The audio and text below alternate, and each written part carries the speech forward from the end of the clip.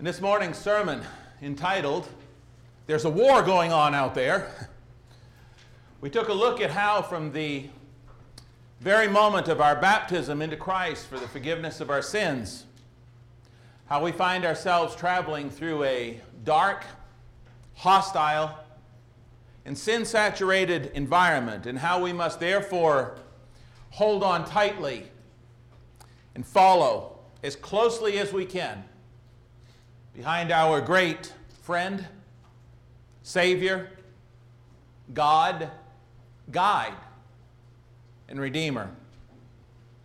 How we must follow him all the way through this wilderness of wickedness, this wilderness of sin and death, to finally safely arrive at what we call our extraction point at the end of this earthly life, where we will be airlifted home to safety.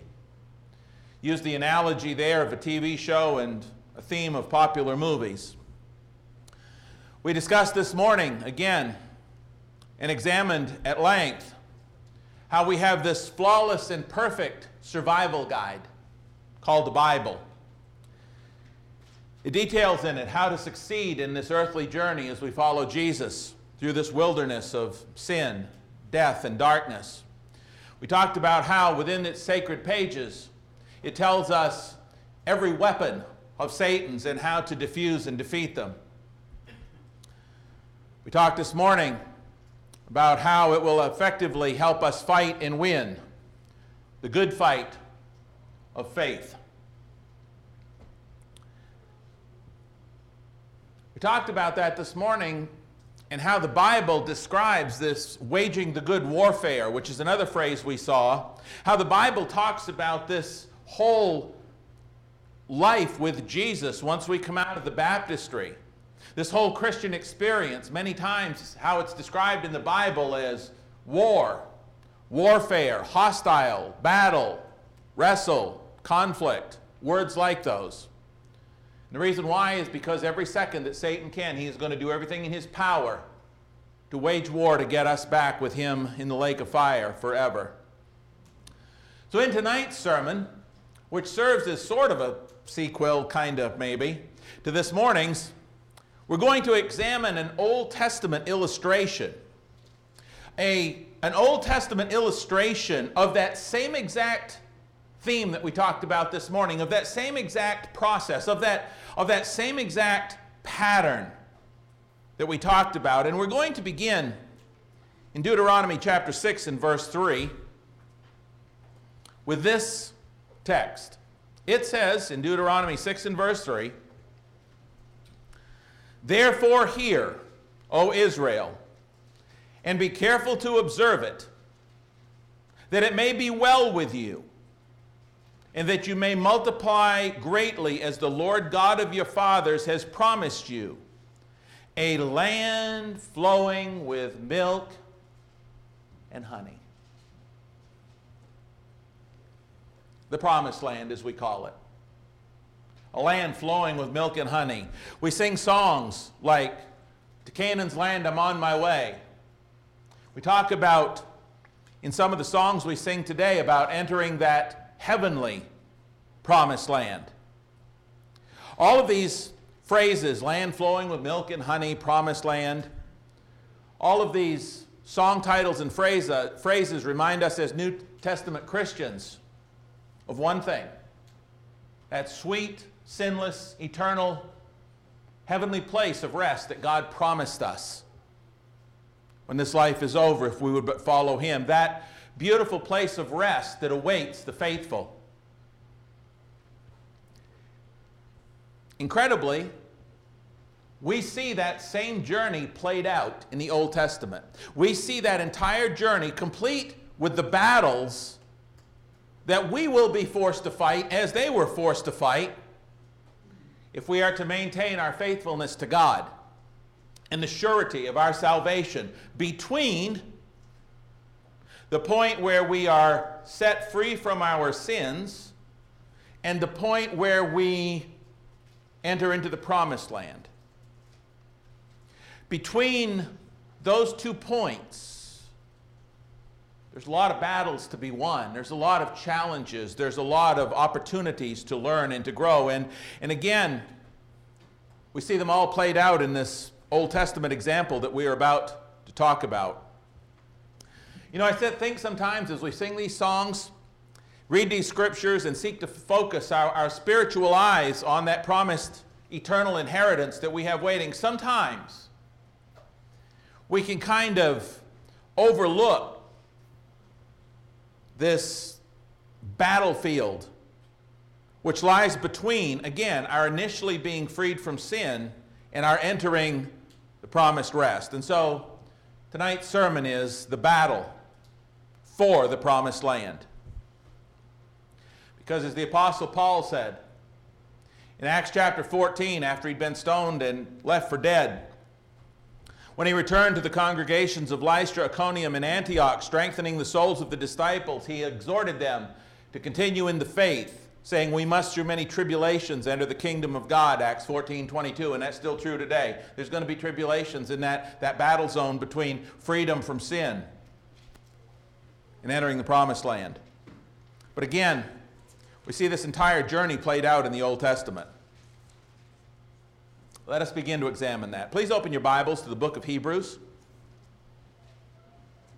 To the book of Hebrews, chapter 3. I want to lay a little groundwork down. First thing that I want for us to understand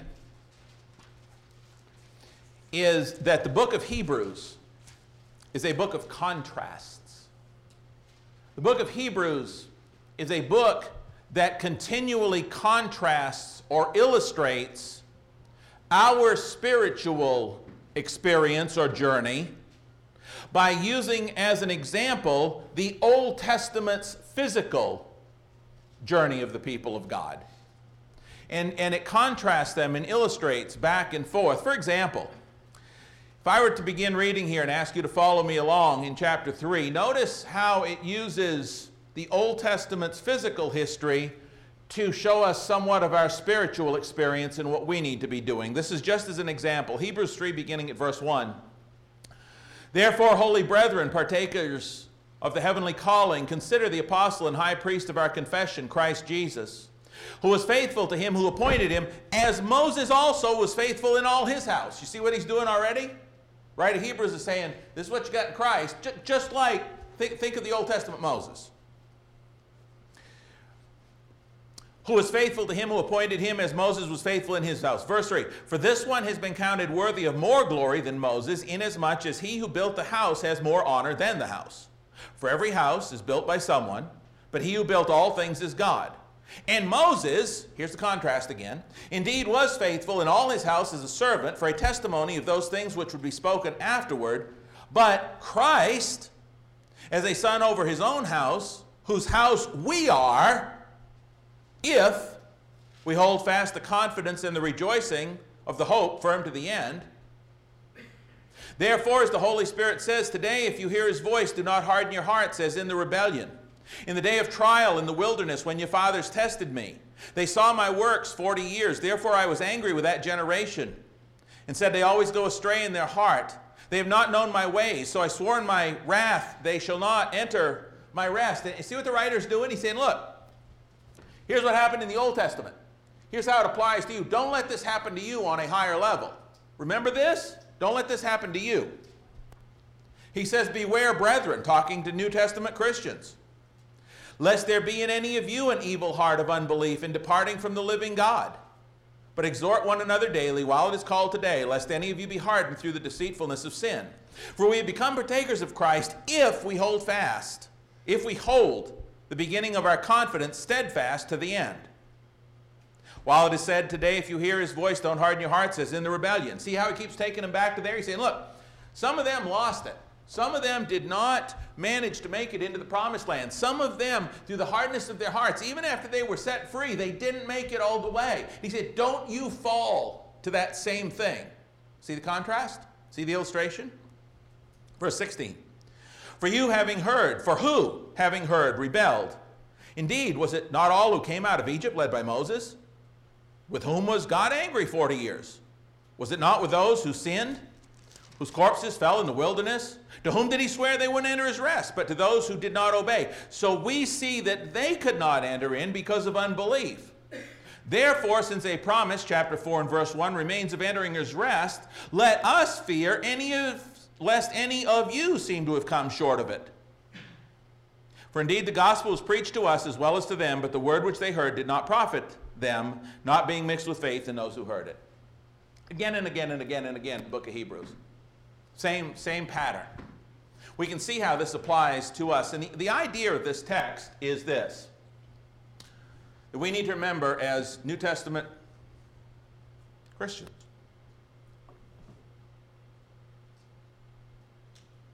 It's okay. That one, as long as that one doesn't flash, I'm good. As New Testament Christians, we must be very much aware that between Moses leading people out of the Red Sea and their crossing into the Promised Land, as it were, the Jordan River, that in between those two there were struggles and growth between those two elements.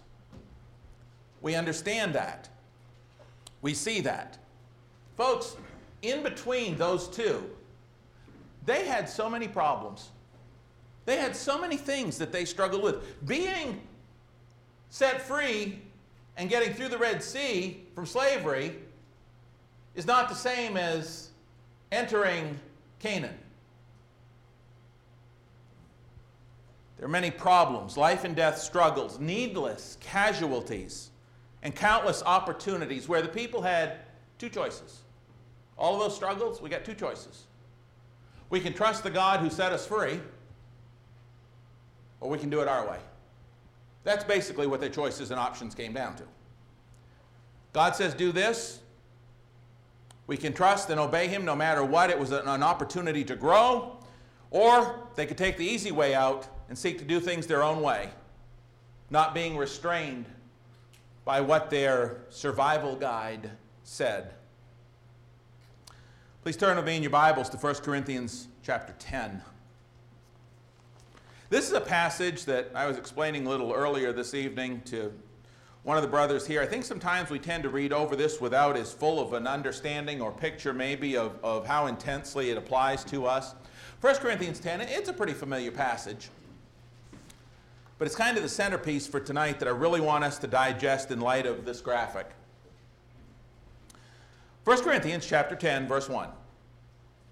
Moreover, brethren, I do not want you to be unaware that all our fathers were under the cloud, all passed through the sea, all were baptized into Moses in the cloud and in the sea. Now, if you think about that, it is easy to see the mirrored parallel here between their baptism into Moses, and no, they weren't immersed in the water like exactly we are, but they went through the water. That's what it's talking about. It's easy to see that mirrored parallel here between their baptism into Moses, and hence when they went through the Red Sea, they were separated from that which had enslaved them. It is easy to see the parallel between that and us when we are baptized into Christ and we are freed from the sin that enslaved us. The parallel is very, very clear there.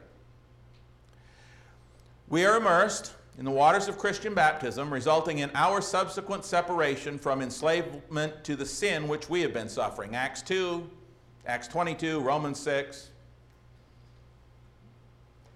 And the Apostle Paul, as well as the writer of Hebrews, both use this example of the Old Testament Israelites to illustrate this New Testament truth that we are talking about.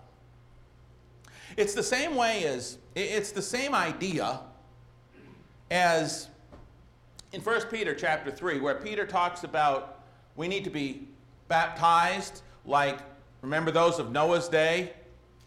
And you remember those in Noah's day who got into the ark were saved by water. They were separated from the sinful world by water, and he uses that as an illustration of baptism, 1 Peter 3:21, which now saves you. That is, this pledge of a good conscience toward God. It's the water that separates us from the sins of the world, the same way that Noah and the ark did, and they had to be in the ark to be saved. We have to be in Christ to be saved. The Old Testament is so beautiful in that it gives us all of these these illustrations of New Testament truths that are fleshed out all the more in the New Testament, and this is just another example of that. But here's the question. What exactly happened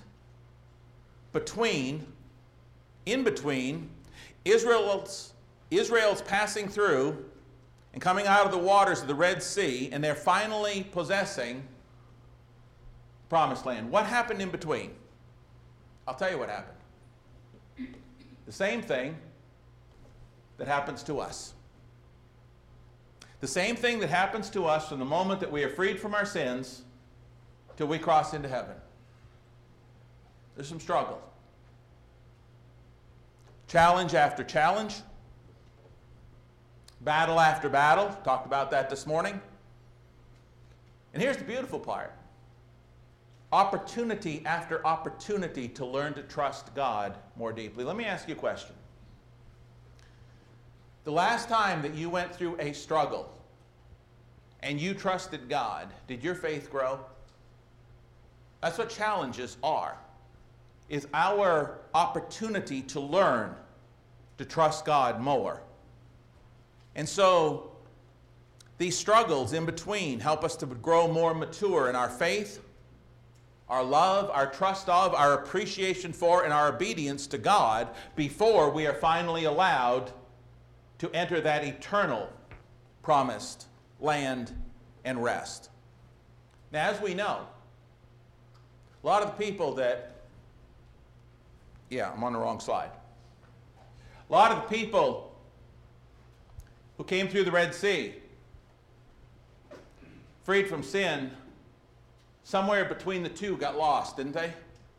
They didn't all make it, did they? There was a whole generation of them that didn't make it.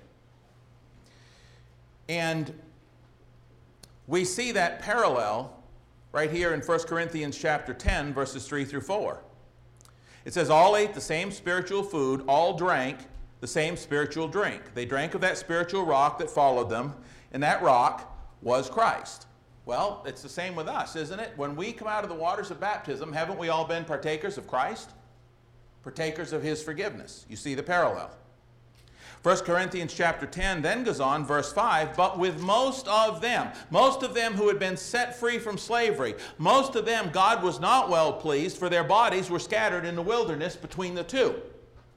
These things became our examples. Right? Paul's doing the same thing the Hebrew writer did. He's saying, look, this is how it worked for them. Use this, grow from this, take this illustration and put it in your heart so that the same thing doesn't happen to you that happened to so many of them. So many of them stopped fighting the battle. So many of them didn't fight the battle vigorously. He goes on to say here again in verse 6, these things became our examples to the intent that we should not lust after evil things as they also lusted. Don't become idolaters, as were some of them. As it is written, the people sat down to eat and drink and rose up to play. Nor let us commit sexual immorality as some of them did. And in one day, 23,000 fell. Nor let us tempt Christ, as some of them also tempted, and were destroyed by serpents. Nor complain, as some of them also complained, and were destroyed by the destroyer. He said, look at everything that they did. Don't do that. And we look at that and we say, we'd never do any of those. We would never complain, would we? Just saying. We need to learn. Trust our Lord more deeply. If God, and this isn't an if, he did, but if God set us free from our sins, if he loved us so much, he gave his only begotten Son, as it says in Romans. If Christ died for us at just the right time, and he did, and he forgave us our sins, isn't he a God that's worth trusting with everything else? Everything else? Everything else? If he took care of our sins that fully, if he was willing, when we were enemies because of our sins, to take care of our sins that fully, isn't he a God worth trusting with everything else?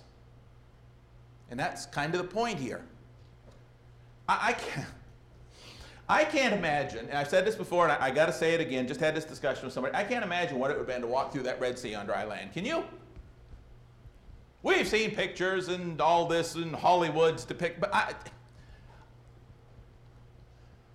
you walk through this dry, water used to be here just not long ago, but now it's as dry as this carpet. And here's the Red Sea up on both sides. And I still wonder if they saw fish in those things,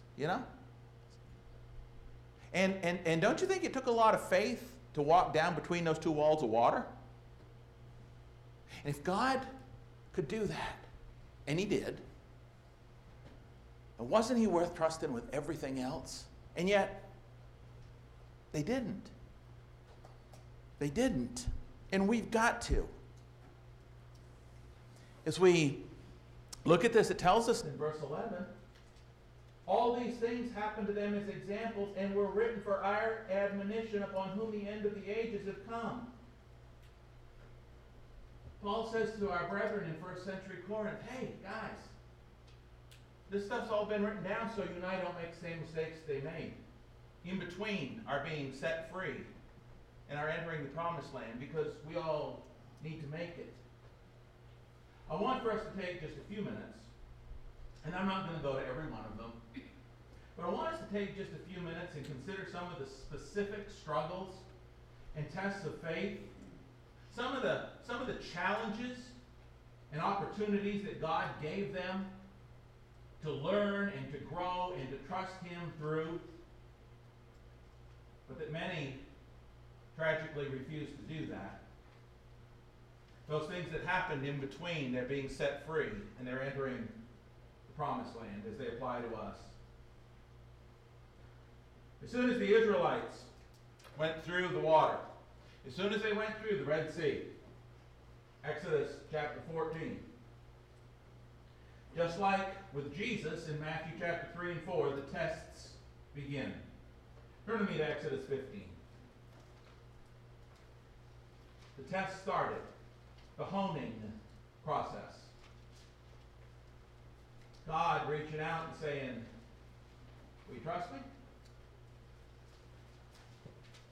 After all that you've seen and been through, after all that, will you trust me?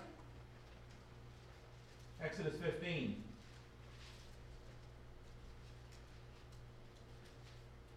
Did they? Verse 22. So Moses brought Israel from the Red Sea. Exodus 15:22. And they went out into the wilderness of Shur. They went 3 days in the wilderness, found no water. When they came to Marah, they could not drink the waters of Marah, for they were bitter. Therefore the name of it was called Marah. And the people complained against Moses, saying, what do we drink? He cried out to the Lord, and the Lord showed him a tree. And when he cast it into the waters were made sweet.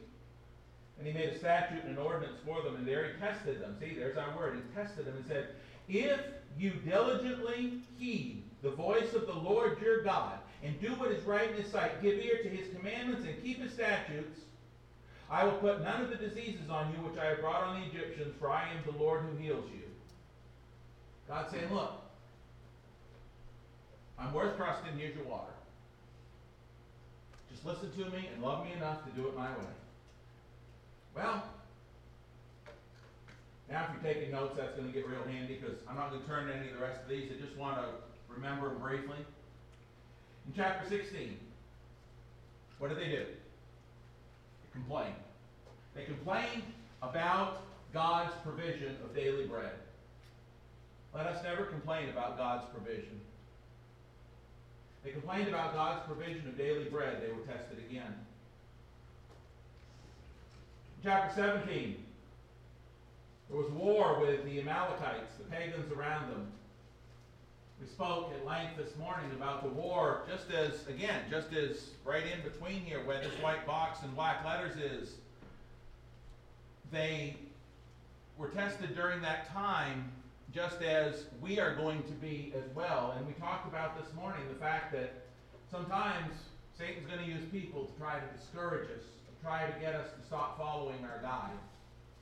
They warred with those that didn't know God around them as well. Chapter 18. There's so many disputes amongst them as a people that they're wearing Moses out.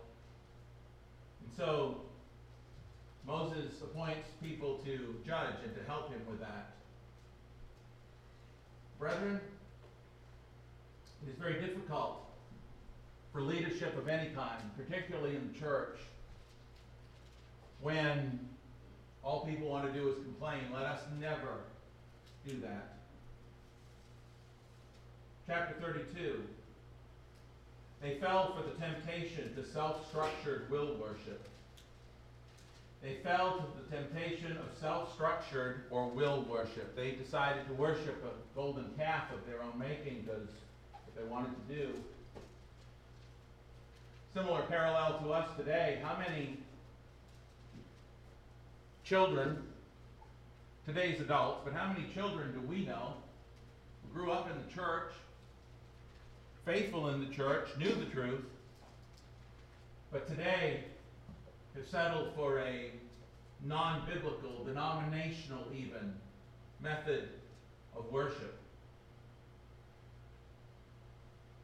You see, their struggles between the two places that they crossed, not a lot different from ours in a lot of ways. That's why 1 Corinthians 10 says, hey, pay attention to what they did and fight the right way, fight the right battle, trust God and win this fight. A lot of them didn't.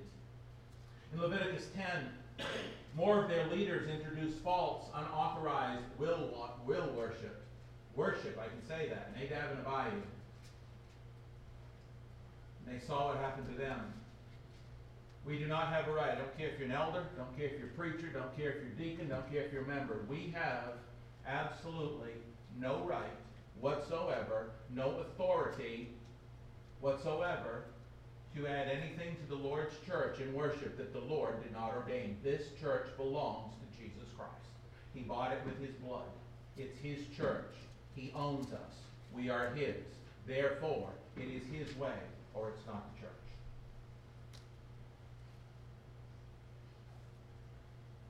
As they moved on from Mount Sinai, the people continually complained.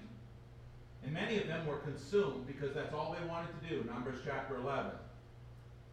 In Numbers chapter 12, they had to endure revolt and division amongst the leadership.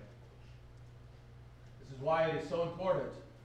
We have leadership in the church, elders and deacons, that they are men who fit the qualifications that God gave us so that they can be of one mind. Doesn't mean they're going to agree on every issue. What it does mean is that when they make a decision, they all stand behind it. That's what it means. It means they're of one mind. It's not a divided leadership, because if you have a divided leadership, you have a divided membership. And again, in chapter 12 of Numbers, there was division amongst the leadership. In chapter 13, the people had failed the test and listened to the 10 spies instead of to God, paying the ultimate price. The next chapter or so. Listen, God had 12 spies go into the promised land. And basically God's message to them was, I got this beautiful place for you. I'm going to bring you into this beautiful... As a matter of fact, have you ever bought somebody something for a particular holiday? Maybe husband, wife, maybe it's anniversary, maybe it's Christmas, but you got the present of the ages. You got just this thing, you just, man, it came early, and here it is, and you had a terrible time not giving it to them early. Anybody ever done that? Really? Okay, one or two. And a few others who aren't willing to admit it. Okay, no. God says, I got this beautiful place. As a matter of fact, he says, why don't you... I'll get this. That's what I want. Why don't you send some spies over and check this out? Send them and see if it isn't this wonderful place. It's everything I promised. Send them. And so they go. And they come back. And Joshua and Caleb said, this is awesome. Terrible paraphrase. You know the story. And the other 10 say, yeah, but we can't do it. How is it that people who have seen the 10 plagues, people that have walked through walls of water on dry ground, people who have seen Pharaoh's army that had overpowered them, that had subjugated them for all those years, drowned in the depths of the sea, say, those guys over there, they're bigger than we are, we can't do this. Really? But again, how is that any different than some of the struggles that we often go through? When we come up against something that's not all that big, maybe, compared to some of the things God's brought us through before, and we say, oh man, what am I going to do now? Woe is me. How am I going to handle this? And we've already seen God work in our lives before and do incredible things. You see, there's not all that much difference between what they went through and what we go through. Between being set free from sin and entering the promised rest. In chapter 16 of Numbers, there was rebellion and rejection of God's chosen leadership for his people. And that did not end well at all for the insurrectionists. They raised this big tumult against Moses' leadership. Going to take Moses down. They're going to replace him. But Moses was God's leader. And so, God acts and takes care of Korah and the boys. Okay? You know what the people did then? They blamed Moses for that. Isn't it funny how sometimes you do the right thing, you do what God tells you to do, and God acts and is God and does what God does, and people blame you? That's exactly what happened. Yeah, they had a lot of struggles between those two, just like we sometimes do.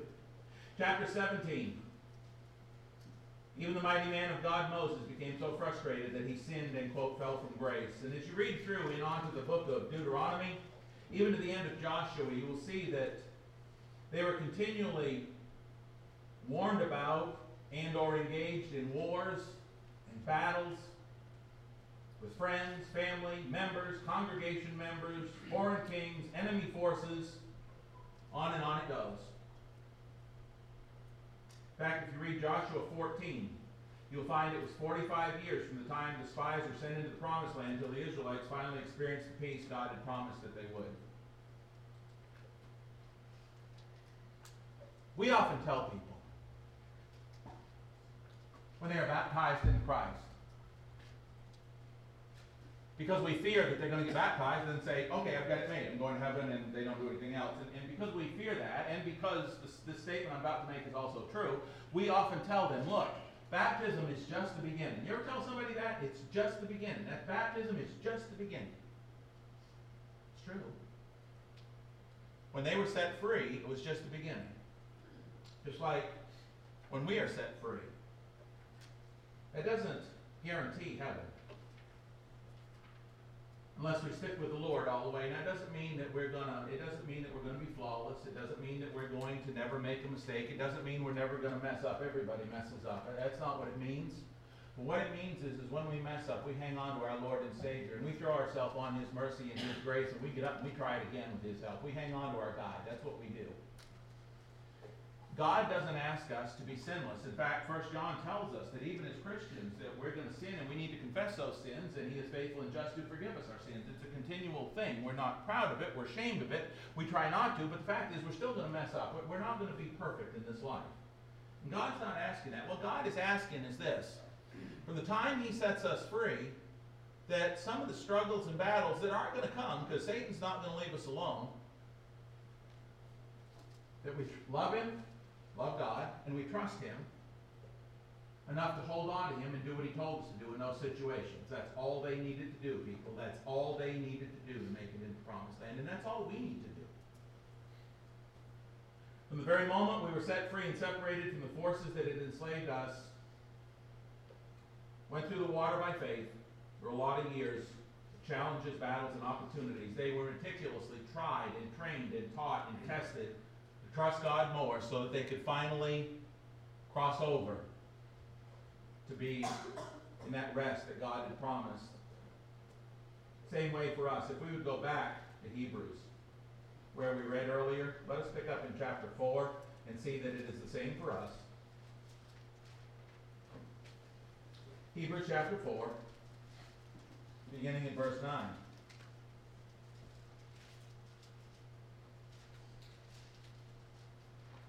And I don't want to have you leave here tonight saying, wow, that was really solemn. Because, you know, Don't forget the good news of the close this morning.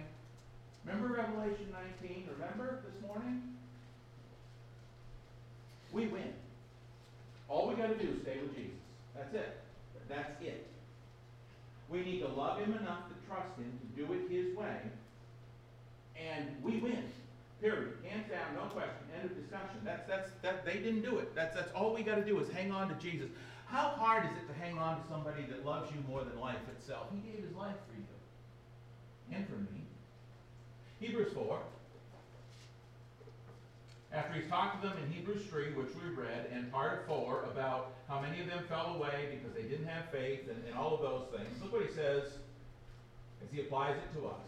Verse 9, Hebrews 4. There remains, therefore, a rest for the people of God. For he who has entered his rest has himself also ceased from his works, as God did from his. Brethren, newsflash, there is a rest still promised, still waiting for the people of God. Isn't that awesome? I want that rest. And I want that rest so bad. I want to cross over into heaven. I've already been set free from sin, but I want to cross over into heaven. I want that rest. And so in all these battles and struggles, and I battle just like you do, I'm as human as any of the rest of you are. And sometimes I don't always win, but you know what? I got a Savior who's willing to forgive me and pick me up again and give me another try as long as I am faithful to him. What an awesome God. And that's the point here. Look what he says, verse 11. Let us therefore be diligent to enter that rest, lest anyone fall according to the same example of disobedience. That is, like they did, as we've already talked about in the Old Testament. For the word of God is living and powerful, sharper than any two-edged sword, piercing even to the division of soul and spirit and of joints and marrow. It is a discerner of the thoughts and intentions of the heart. There is no creature hidden from his sight, but all things are naked and open to him, to the eyes of him, to whom we must give account. Here comes the beautiful punchline, just like this morning in Revelation 19. Seeing then that we have a great high priest who has passed through the heavens, Jesus, the Son of God, let us hold fast our confession. Let us not do what they did. Let us not throw it away because we don't trust God. Let us do exactly what this says and hang on to our guide as we're going through this wilderness of sin between these two things. For we do not have a high priest who cannot sympathize with our weaknesses. Listen, when you go to Jesus in prayer and you say, Lord, I am so sorry I let you down. Jesus was tempted in all things as we are. He understands. What an awesome God. He was here in the flesh. The point is, he understands. We do not have a high priest who cannot sympathize with our weaknesses, but was at all points tempted as we are, yet without sin. Let us therefore come boldly to the throne of grace, that we may obtain mercy and find grace to help in time of need. You see, those struggles and those battles, he's been here. He's beat them. He's won. He never sinned. He never fell. But he understands temptation, and so he's here. For anybody who truly wants to cross over into heaven from their baptism into Christ, he's here to help you, to guide you, to forgive you when you fall, to love you when you make a mistake. You've just got to want to love him enough to ask for his forgiveness, to receive it, to get up and take another swing at it. What an awesome God.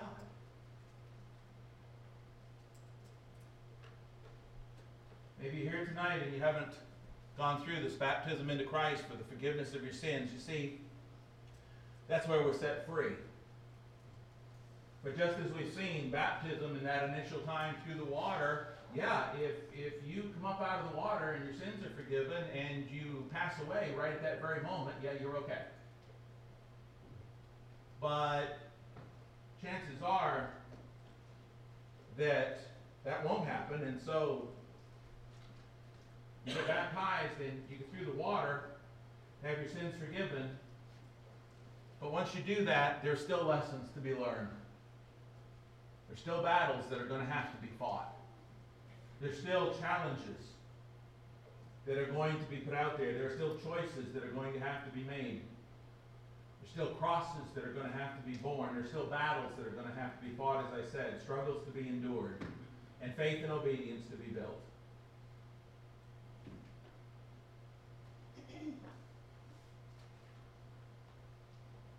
But Jesus Christ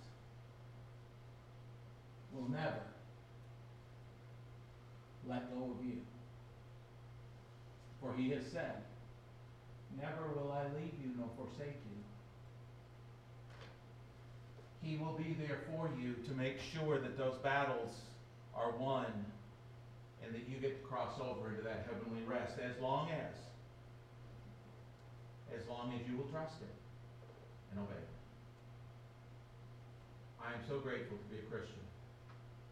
I'm so grateful to have such an awesome God.